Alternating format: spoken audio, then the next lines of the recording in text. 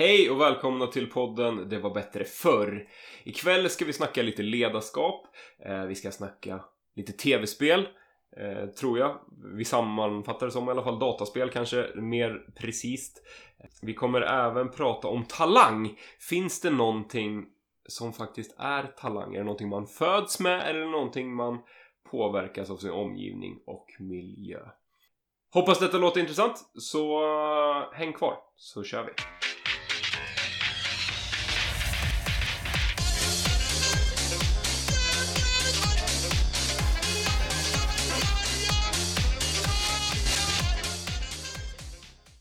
Hej Alex! Hej! Välkommen hit! Tack! Mår du bra? Jag mår fantastiskt. Ja. Mår själv? Jag mår svinbra faktiskt, det här ska bli kul. Ja. Jag tänkte att vi sitter och dricker öl, det är bra. Det är bra. Det är gott, det var en god öl. Jag fick ju en fin öl av dig. Bumblebee typ. Ja. Den ser god ut. Det var någon ny jag hittade. Ja, trevligt. Det ska vi inte prata om, det skulle vi kunna prata om. Vi skulle bara kunna prata om öl. Ja, det är ju gott. Öl är sjukt gott faktiskt. Du har ju en liten mysig rutin, det kan vi faktiskt gå in på. Ja. Typ varje fredag. Ja, i alla fall varannan fredag. Varannan fredag. Jag och Simon åker och köper nytt och lokalproducerat. Ja. Varannan fredag, för då släpps det nya grejer. Det är nysläpp varannan fredag. Så är det bra för miljön också? Att det är lokalproducerat så här? Är det ekologiskt? I teorin borde det ju vara det. Ja. Kan jag ju tycka. Ja. Men du vet jag har inte lagt någon vikt i att ta reda på om det är bra för miljön så sätt. Ja, men det skulle kunna vara. Ja. Vi säger det. Men framförallt så dricker jag ju nya öl hela tiden. Ja. Och det är bra. Det är bra. För miljön eller för dig? Nej, det är mest för mig att det är roligt. Ja, det är en väldigt trevlig rutin tycker jag. Och jag tackar så att jag får smaka. Vi tar en liten skål på det tycker jag. Skål! Tycker jag. Skål!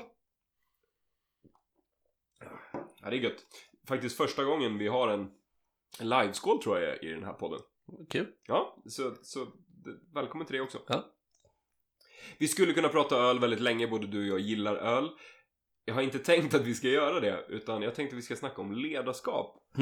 Det är kul, både du och jag är ju någon form av chef. Ja. Ledare. Och min första tanke är så här: vänskap mellan chef medarbetare. Hur ser vi på det? Hur ser du på det? Är det okej att vara kompis med sina anställda? Ja. Ja, det var klockrent. Ja, det är ganska klart. Men det finns olika sätt att leda människor. Jag säger inte att någonting är rätt och någonting är fel. Utan någonstans så bygger man sin egen väg och hur man vill gå.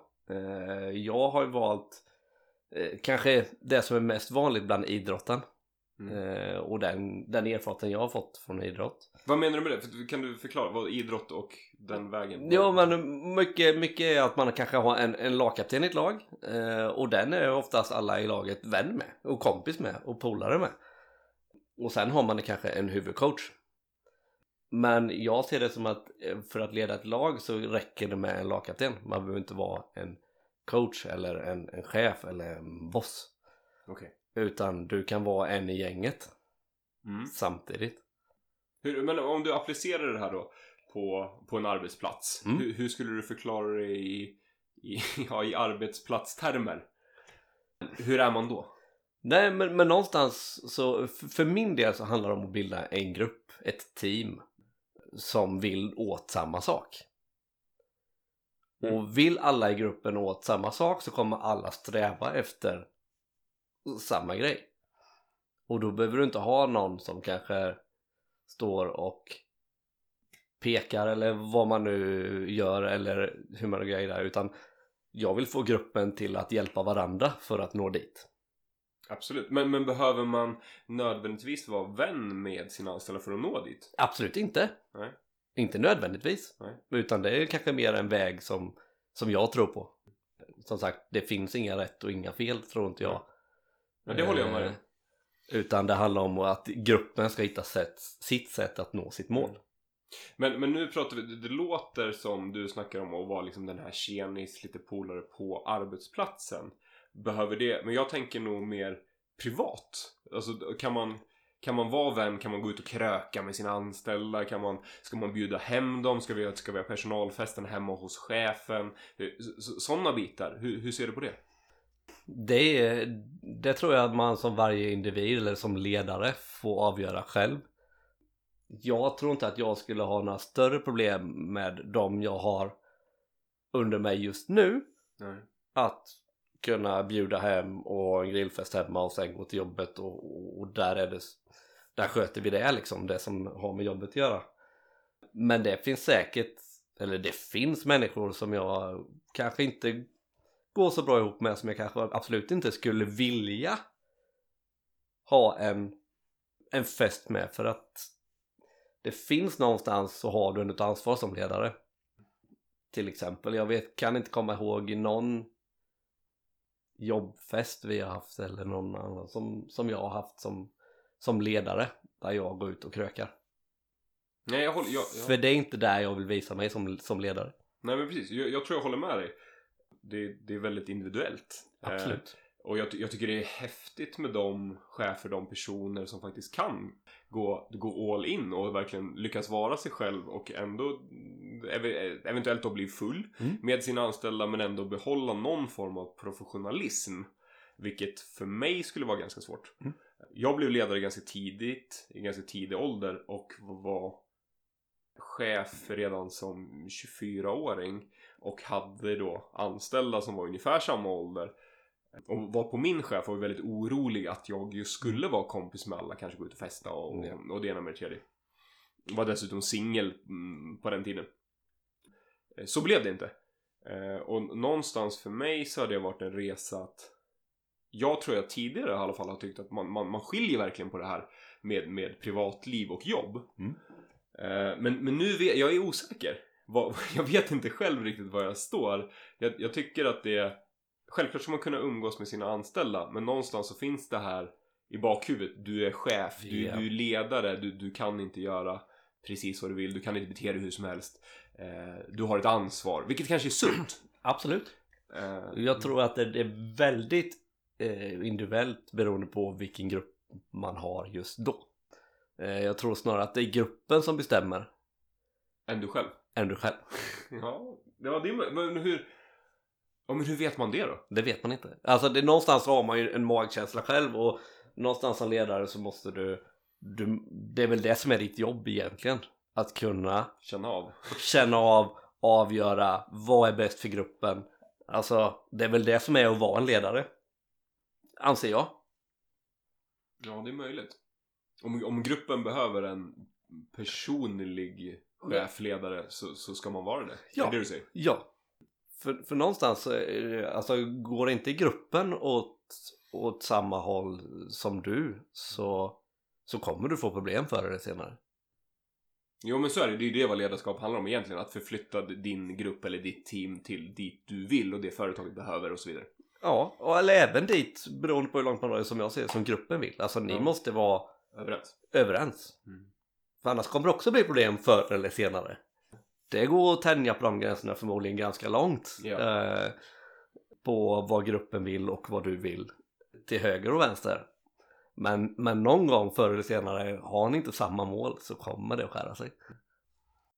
Men det här med att huruvida man är en bra chef eller inte, Alex. Vi har snackat om privat. Man kan vara privat, man kan vara personlig kanske. Och det beror på grupp. Det är individuellt. Men hur är man en bra chef? Hur är man en bra ledare enligt dig? Ja, hur är man en bra ledare? Det är ju i mina ögon och öron en väldigt situationsanpassad fråga. Verkligen. Nej, men alltså jag kan gå tillbaka till alla mina handbollstränare jag har haft i mina dagar. Alltså jag har haft kanske en ledare som har sagt till mig, det enda han sa till mig under 3 och 2 års tid var: din jävla pygmé och du är för dålig. Var han en bra ledare? Inte för det laget vi hade då. Var han en bra ledare för laget här innan? Ja, kanske. Verkligen beroende på grupp och hur du är som person. Var han en bra ledare för dig? En bra ledare för mig är ja, men var han det? Som sa för min del, jag hade inga problem med honom. För andra i laget, ja, där var han ingen bra ledare. Och så är det nog att leda vissa personer. Jag tror vi kommer komma in mer på det här senare, när vi pratar även om talanger. Att alla ledarskapsstilar och ledare som man är passar inte på alla människor. Så även om du anser dig att du är en bra ledare, och många kanske tycker att du är en bra ledare, så kommer du inte vara en bra ledare för alla typer av människor. Nej, men du är inne på någonting när du började prata om det, så sa du att det är väldigt situationsanpassat. Och det är väl någonstans vårat jobb som chefer och ledare att anpassa oss så mycket det bara går. Absolut. Skulle jag säga, för att vi ska uppfylla den här rollen som en bra ledare eller en bra chef. Och man brukar ju prata om medarbetare och tolkningsföreträde och sådär, vilket jag tycker är väldigt sunt i mångt och mycket, ska jag säga. Sen så, det finns vissa människor som är på ett visst sätt liksom. Det finns ju alltid. Och som återigen, det kommer inte passa alla. Nej. Och så är det. Så att, vad är en bra ledare? Ja, som jag sa i början, jag tror inte att det finns några rätt och fel. Nej. Utan det handlar om din grupp och dig. Du menar att en bra ledare är en person som kan anpassa sig till just nuläget? Ja, det är ju, ja, absolut. En flexibel person? Ja, jag tror du måste vara flexibel för att kunna leda många olika typer av människor och grupper. Men som sagt, det är komplext att vara ledare, och det är framförallt komplext att anpassa sig till alla människor. Vilket jag vill tro är nog stört omöjligt. Ja, vi har ju haft en kollega, både du och jag, som hade typ minus på den här skalan, adaptability. Vilket är ganska roligt. Men kan man vara en bra chef eller ledare ändå, fast man har ganska lågt på en sån skala? Ja, absolut, det tror jag du kan. Allt handlar om, fortfarande, vi kommer återkomma till det igen, det handlar om din grupp. Vad behöver din grupp? Ja, men då måste ju den gruppen då vara anpassad till det beteendet just. Såklart, men han kan ju fortfarande vara en bra ledare. Just då? Ja. Men kanske inte, om man har då högre på den här flexibilitet eller adaptability-skalan, så borde man ju rimligtvis kunna vara en bättre ledare för fler antal personer eller människor. Precis. Ja. Men gör det till en bättre ledare? Nej, nödvändigtvis inte. Men mer flexibel ledare för större antal grupper. Fast någonstans är det ju lättare att hitta din grupp framförallt. Ja, precis. Men förhoppningsvis är du ju anställd på ett ställe av en anledning. Ja. Sen kommer ju personalstyrkan kanske bytas ut i för sig. Men företagets värderingar så här spelar ju såklart roll. Och så vidare. Men det är en oerhört komplex fråga. Hela ledarskapsfrågan. Som sagt, det finns ju många bilder som du och jag har sett om att en ledare går först och bossen sitter på vagnen och allt möjligt. Och sen är ju frågan vad som är bra och vad som är inte bra. Den ena bilden är säkert bra vid ett tillfälle och den andra bilden är bra vid ett annat tillfälle. Lite beroende på vad man står både som grupp och företag. Just den bilden du beskriver nu som vi alla har sett vid något tillfälle, jag gillar verkligen inte den. För det är verkligen som du säger, det går inte att säga att en ledare är den som går längst fram och drar. Jag håller faktiskt inte med om det. Det vågar jag sticka ut hakan och säga. Ja, jag är fullt med dig.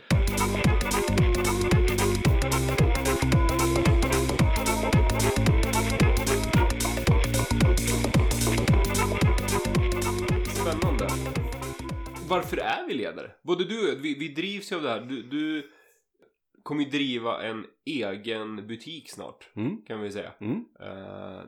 Vad är det som har fått dig att få det här drivet att vara chef och att vara ledare? Ja, spontant så har jag inget driv att vara ledare eller chef. Okej. För mig spontant, som du vet, handlar det mycket om mitt resultat för fokus. Det handlar om att få ett resultat. Sen om jag är ledare eller grovjobbare, det spelar inte så stor roll. Nej, okay. Utan det handlar om att nå ett resultat. Sen på vägen har det blivit att jag kanske har blivit en ledare. Du måste ju ha gjort någonting rätt, kan man väl säga. Ja, det måste jag ha gjort. Och jag har ju både varit som sagt, jag har varit yngst i ett handbollslag, i ett A-lag, men jag har även varit kanske lagkapten. Vilket gör att alltså, jag har inte bett av någon av dem två. Jag har inte bett om att få vara lagkapten. Det är ju något jag har blivit. Och det handlar ju återigen, tror jag, om att man vill att gruppen ska nå sitt mål. Om det är ett handbollslag eller om det är ett företag. Ett handbollslag kanske vill vinna serien och ett företag vill nå vissa budgetar och andra mål. Det handlar om att ta sig dit. Och sen hur man gör det och för min del, vilken roll jag har i det har jag aldrig lagt så stor vikt i. Utan jag vill att laget ska ta sig dit. Eller att jag ska nå mitt mål. Och så vidare. Så du menar, du har liksom halkat in på det här med ledarskap lite av ett bananskal? Ja. Ja. Ja. Fast du vet, ja. Tror du att det är tur? Eller tror du att det finns någon form av syfte med det? Tur, syfte. Jag vet inte vad man ska kalla det. Men du trivs ändå som ledare? Absolut. Ja. Jag mår inte dåligt av det på något sätt. Nej. Det gör jag inte. Ja, det är bra. Ja, det är en fördel om du ska leda någon att du inte mår dåligt själv. Nej, exakt. Men det på något sätt handlar det om att jag alltid vill göra mitt bästa. Ja. Och återigen, det går tillbaka till resultatet. Men du har mycket så här referenser från idrottsvärlden. Tror du att idrotten bygger ledare? Det tror jag, definitivt. Eller, ja, det gör den. För det kommer alltid, när du är en större grupp människor, så kommer det vara personer i den gruppen som kommer ta mer ansvar än någon annan. Och då bygger du på ditt ledarskap. Så ja, idrott bygger ledarskap. Men du hade kunnat kolla Big Brother. Du sätter 10 människor som inte känner varandra i ett hus. Det här låter spännande. Vad jag vill komma. Absolut. Ja. Det kommer vara ett par personer som kommer ta mer ansvar än andra. Lite där, släng in en kniv i ett rum. Ja. Så det är klart att det har inte bara med idrott att göra, utan har du en grupp med människor så kommer det alltid finnas några personer som kommer att ta mer ansvar. Ta gruppen vidare. Sen vad den känslan och vad det kommer ifrån är väldigt svårt att avgöra. Det kan vara tidigare erfarenheter och så vidare som gör det. Nu kommer det här är ju nästan en väldigt snygg övergång till just det här med talang som du själv sa att vi skulle prata om mer om. Jag bara det här med idrott och sådär, för det har ju förändrats väldigt mycket. Vi pratade om det innan, vi uppfostrar. Jag har en viss, ganska hård uppfostran. Du hade ett annat roligt exempel med någon kärring. Och det vill säga, den här podden heter Det var bättre förr. Så någonstans så tror jag att vissa saker var bättre förr. Nödvändigtvis inte allt. Nej. Vissa saker var bättre förr. Och mycket tror jag hade med det här ordning och reda. Jag tror det var mer ordning och reda. Och jag tror det var mer ordning och reda i sporthallar, i ishallar, i omklädningsrum och sådär. Sen kommer alltid boys vara boys, om vi nu ska ta killar som exempel. Det här. Men hur tror du idrotten har förändrats? För det vet jag att du också pratar om. Är det skillnad idag mot vad det var förr? Jag tror, eller det har ändrats väldigt mycket. Kan du ge något exempel på hur du tror det har förändrats? Nej, men just kanske jag tror hela jargongen med äldre yngre har förändrats väldigt mycket. Just det. Just att när jag gick upp kanske och spelade med äldre, så var det väldigt mycket att du ska veta din plats, du är yngst, du bär bollar, du bär medicinväskan, du gör det här. Bara för att veta var du befinner dig i näringskedjan. I ledet. Ja, näringskedjan eller vad man ska säga. Ja, men det var alltså det var typ kamratuppfostran kan man säga. Ja, lite så. Har du flera? Du har flera exempel på det? Jag kan väl säga hur många som helst egentligen. Sen kanske inte alla är värda att nämna, men någonstans fick du lära dig. Jag tror det kan jämföras med lumpen. Alltså någonstans. Alla som, jag har inte gjort lumpen, men alla som har gjort lumpen säger att man blir uppfostrad, man lär sig ordning och reda, det är tidpunkter, det är rena lakan, det är bäddat och så vidare och så vidare. Yes. Och lite så var det även i handbollen skulle jag säga. Eller idrotten överlag. När du gick upp bland äldre. Du fick veta din plats och du hade dina uppgifter när du var yngst. Men sen när du inte var yngst längre så var det någon annan som fick ta. Alltså någonstans så blev det en uppfostran hela tiden. Att de som kom upp från de unga leden fick lära sig hur det skulle vara. Och så passades det vidare hela tiden. Du har sagt ett exempel till mig på det här. När du till exempel automatiskt alltid går och sätter dig bak i bilen om det är någon som är äldre som ska med och äta lunch. Ja. Till exempel. Ja, det är en sån klassisk att ålderskortet går alltid först och ålderskortet sitter längst fram i bilen, så är det. Oavsett hur lång eller kort personen är. Ja. Så ålderskortet går alltid först och så kommer det alltid vara, tror jag. Så och det handlar om din uppfostran i handbollen. Ja, absolut. Det är rätt coolt. Ja, det är... Eller sjukt, eller det är både och. Fascinerande. Ja. Skulle du säga att det är bra då? Är det bra? Att det sitter så hårt rotad? Ja. Det är en väldigt svår fråga, för jag lägger inte jättemycket vikt i det. Nej, det är ju en rutin liksom. Att ålderskortet går in liksom. Ja. Men om man ser det, när jag gick från min moderklubb så var jag typ yngst i laget. Jag flyttade till Skövde, flyttade tillbaka. När jag kom tillbaka så var jag äldst i laget. Och kontrasten mot hur det var i laget när jag försvann, alltså, och den uppfostran man har fått genom alla år, kontra hur det var när man kom tillbaka, är ju enorm. Det är inte samma värld egentligen. Men för att du har blivit äldst i laget, eller för att de som är yngst inte såg det på samma sätt som du gjorde det? Ja, lite så. Det är klart att de visste att det var de som fick bära medicinbollarna och, eller medicinväskan och bollarna och sådär. Men kontra allt kanske har resulterat i en polisanmälan idag. Kontra mot vad som var vanligt då. Tror du det här också har någonting med skola att göra? Alltså är det lite samma sak där? Ja, det tror jag definitivt. Att det är exakt samma sak där. För jag berättade, nu vet inte jag vilken ordning de här avsnitten kommer släppas. Jag berättade för Ida, min systerdotter, att jag blev inslängd i ett skåp, liksom så här, stryptag av en lärare. Och jag menar ju att jag förtjänar ju det. För jag hade gjort någonting väldigt dumt. En lärare fick typ hjärtattack på grund av mig. Och det var ingenting jag skulle berätta för mina föräldrar eller något så här, för då hade man ju fått en rejäl utskällning hemma. Ja. Medan idag så berättar man och så blir det anmälan mot läraren lite. Exakt. Ja, men hon sa ju det klart och tydligt att om det här hade varit idag så hade den här läraren inte haft ett jobb, sa hon. Medans på våran tid, om man får säga så visste man att man hade förtjänat det. Exakt. då höll man tyst. Ja, det är spännande. Jag tror vi har ju ganska liknande bild av det här. Och jag gjorde ju lumpen och jag känner igen exakt det du berättade. Man vågar ju inte. Och där var det ju kamratfostran. Om du inte skötte dig så fick ju någon annan skiten, eller allihopa. Vi fick ju kuta flera mil om någon gjorde bort sig. Och det vill man inte. Nej. Och det är inte roligt. Nej, att vara den som är sämst, eller vad man nu, eller orsakar lidandet, ska vi väl säga. Och sen vet jag inte om ordet är respekt. Jag vet inte. Det är ett tufft ord att slänga ut, ordet respekt. Men någonstans så vill man. Det ligger ändå ganska nära i... Ja, men jag håller... Jo. Ja, men det är väl samma sak. Både du och jag skulle... Om det skulle komma in en gammal dam på bussen, så skulle både du och jag resa upp. Ja. Och låta henne sitta.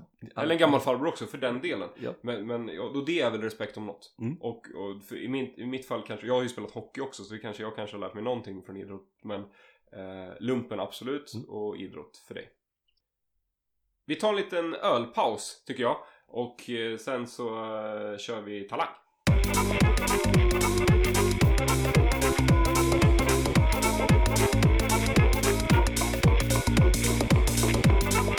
Ja du Alex, det här med talang. Jag ser ju dig, du är ju ganska talangfull. Allting som har en boll eller en puck eller någonting, en klubba, ett racket, är du jävligt bra på. Skulle jag säga. Nej. Jo, men jag säger det.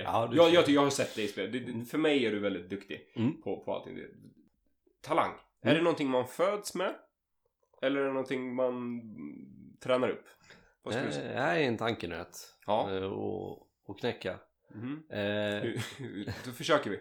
Då försöker Fram med vi. nötknäppan. Ja, vi gör ett försök. Jag tror att alla människor har någon form av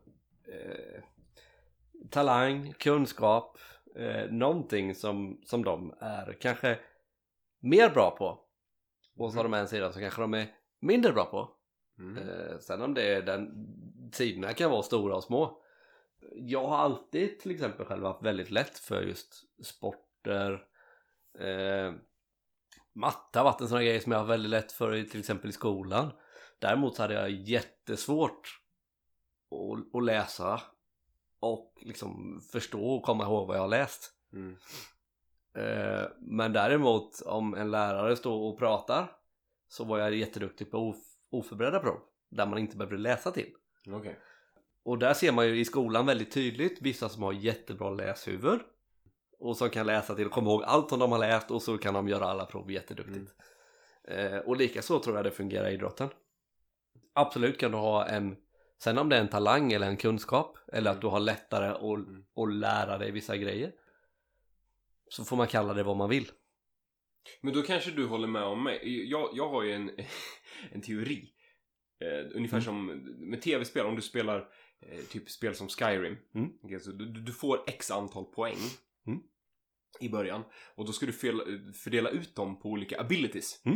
Det är ju typ så. Och jag tror ju att det är ungefär så livet också fungerar. Du kan inte vara asbäst på att sjunga, spela gitarr, rita, vara en bra chef, utan du får lite välja. Antingen är du en jättebra chef, säger vi. Och då kanske du ritar lite sämre. Eller så är du jättebra på att måla och rita och blir en Leonardo da Vinci, men du är en ganska kass ledare. Typ. Frågan är då om du får välja. Nej. Eller om du måste hitta den. Exakt, och det bestämmer ju inte vi. Nu börjar vi på djupa existentiella frågor. Ja, så är det. Jo, men så är det ju. Och där tror jag problemet är om vi ska ta dagens samhälle, att det är väldigt lätt kanske för de personerna som är duktiga i idrott att hitta sin talang eller sin kunskap eller vad, för att det är så nära oss i samhället. Det finns alla sporter du någonsin kan komma på finns ju liksom så här nära dig. Medan det kanske är väldigt mycket svårare att hitta andra kunskaper som man kanske har. Vad det nu kan vara, hjärtkirurgi eller vad det nu kan vara man är duktig på. Men du förstår vart jag vill komma. Ja. Det är mycket lättare för en 6-åring att hitta sin talang i fotboll än i hjärtkirurgi. Ja, det är ju det. Ja. Tyvärr. Ja. Men någonstans så får man ju då hoppas om vi är tillbaka till filosofiska och existentiella problematiken, eller vad man säger, att någonstans att universum hjälper till, och om det är menat att den här mirakelpojken ska bli hjärtkirurg, att någonstans han eller hon puttas i den riktningen. Så är det ju. Och det som ska tilläggas när man även pratar talang, och man ser att vi kan jämföra fotbollsspelare, jämför Messi med Ronaldo till exempel. Jag är ju ganska dålig på fotboll, men förklara gärna vad du det menar. är kanske de 2 bästa fotbollsspelarna i världen. Ja, jag har hört namnen. Du har hört namnen.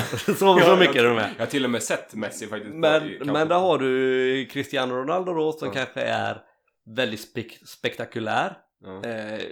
Väldigt bra på duktiga, snygga finter och gör mycket snygga grejer. Och är fantastiskt duktig på dem.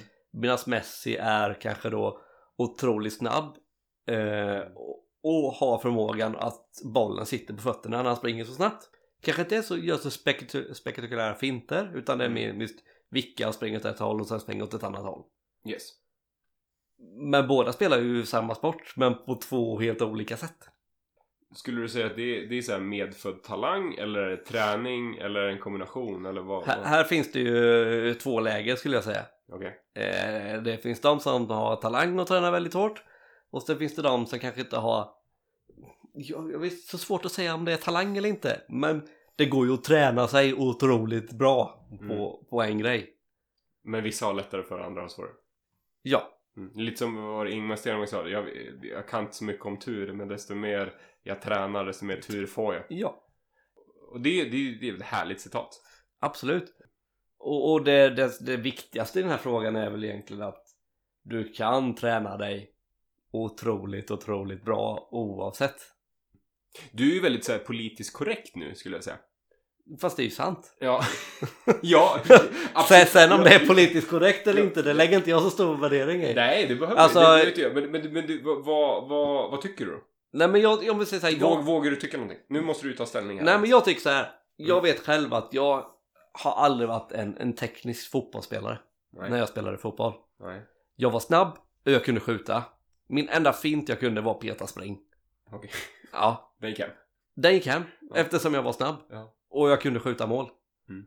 Sen om jag var en bra fotbollsspelare, jag vet inte. Jag klarade mig på det jag kunde. Finns det någonting som heter talang? Medfödd talang? Du måste svara. Jag måste svara. Ja. Då säger jag ja. Ja. Okej. Säger jag då. Enligt Alex så finns det någonting med det. Jag tror... Men sen tror jag att det ordet vi förknippar med talang, att det ska innebära... Jag tror att alla har en talang. Lite som tv-spel. Du har höga ability points i något. Yes. Ja. Men vissa områden tror jag är svårare att hitta än andra. Därför lyfts kanske då fotbollsspelare ganska snabbt. För det är lättare att hitta den talangen. Men det tycker jag är en fin tanke någonstans som vi kan skicka med världen. Att det faktiskt är så. Jag har nog aldrig... det var en fin tanke. Att det här med att man har talang. Alla har någon talang. Det tror jag definitivt att alla har. Fotbollsspelare är någonting... Det är ganska lätt, det är ganska billigt. Du behöver ett par dojor. Knappt dojor, du kan spela barfota också. Man behöver en boll. Ja. Det är det. Du behöver en boll. Hockey till exempel. Eller ridning, det är ju ganska dyra sporter. Golf är också ganska dyrt. Det är mycket svårare.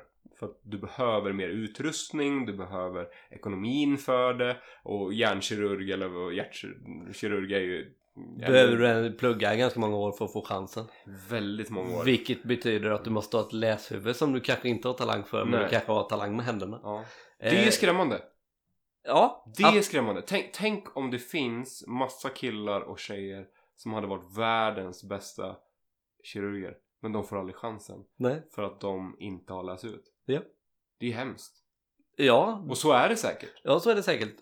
Vad gör vi åt detta, Alex? Kan vi göra någonting åt det här? Det stora problemet är just om vi kollar hjärtkirurgi och hjärnkirurgi. Det är väl att du måste veta en hel del saker innan du ger dig in där. Ja, så är det. Jag vet att jag hade blivit en jättedålig kirurg. Alltså det är ju det med skalpellen. För jag är inte jättedarrhänt. Men det är så här, om man tittar på mig när jag äter soppa liksom, så nej, det blir inte bra. Men jag kan med största sannolikhet säga att det finns väldigt många personer ute i världen som förmodligen har blivit jättebra kirurger med den talangen de besitter. Ja, det är nästan som man vill avsluta här. För det är ett väldigt tänkvärt slut. Men jag vet inte om vi vill det. Nej. Nej.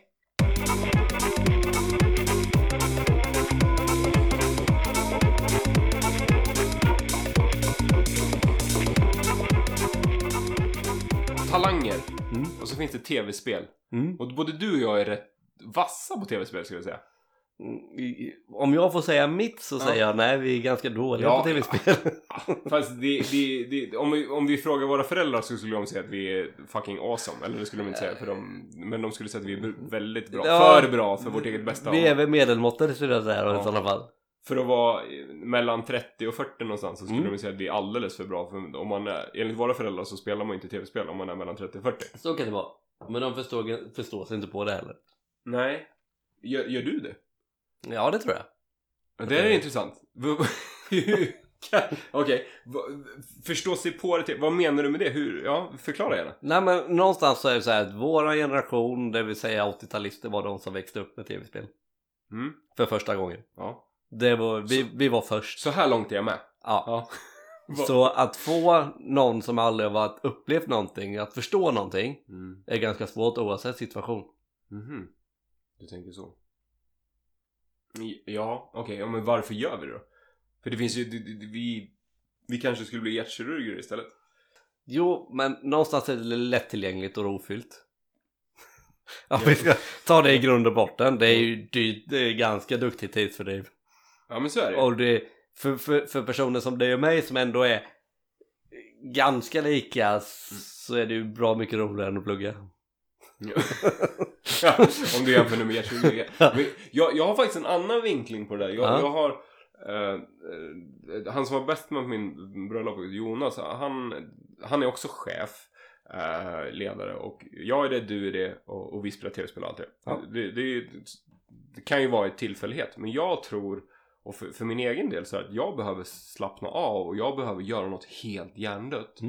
För när man jobbar med människor och interagerar med människor, personer, du använder din hjärna på ett väldigt, ja men det är vad heter det? Högintensivt sätt. Hela dagen.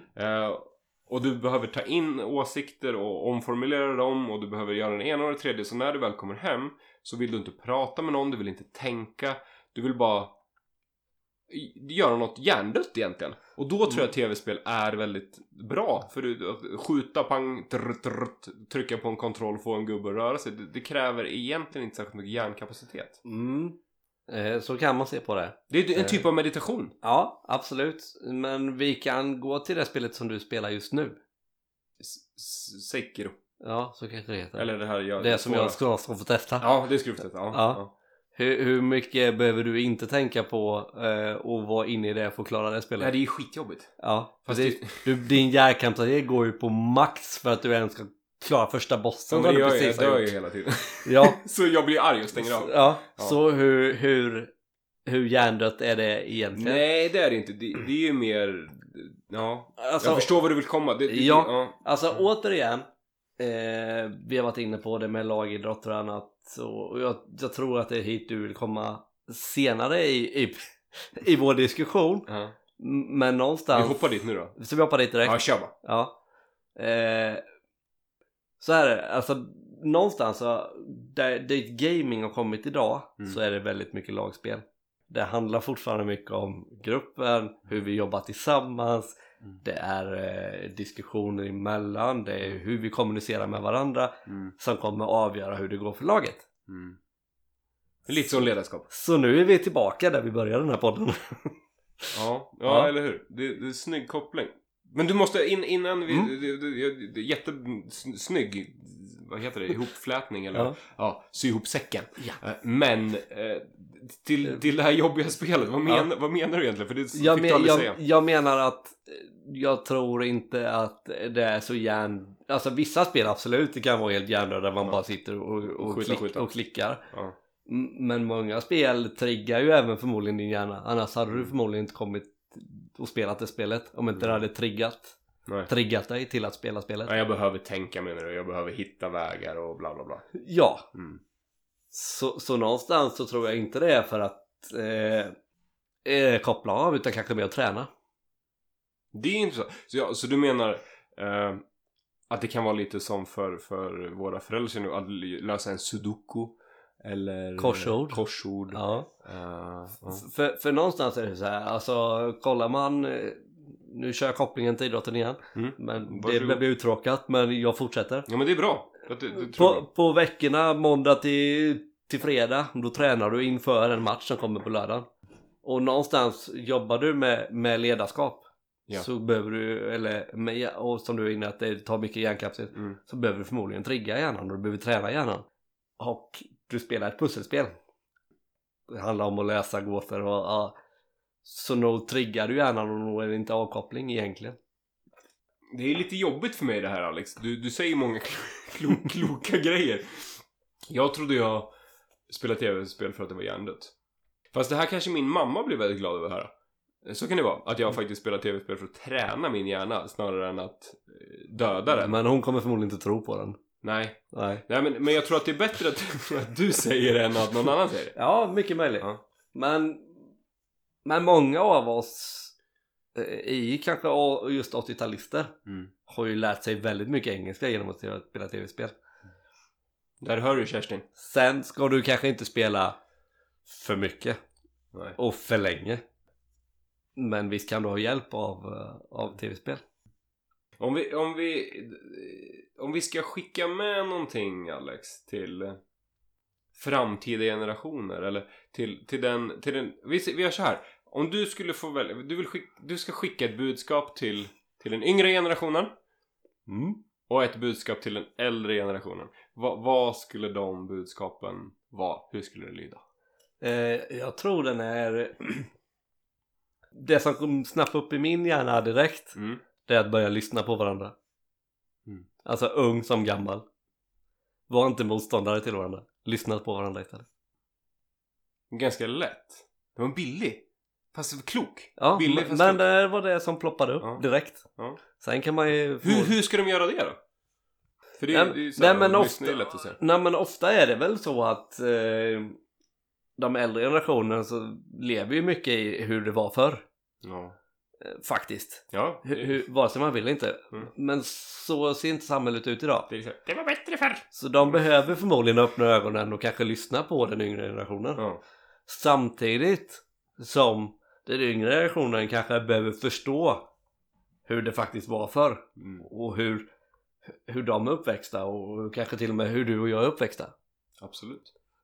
Och kanske se och förstå vad som faktiskt krävs för att komma dit man är. Grymt. Jag håller med Alex. Bra jobbat, ska jag säga. Första gången i en podd.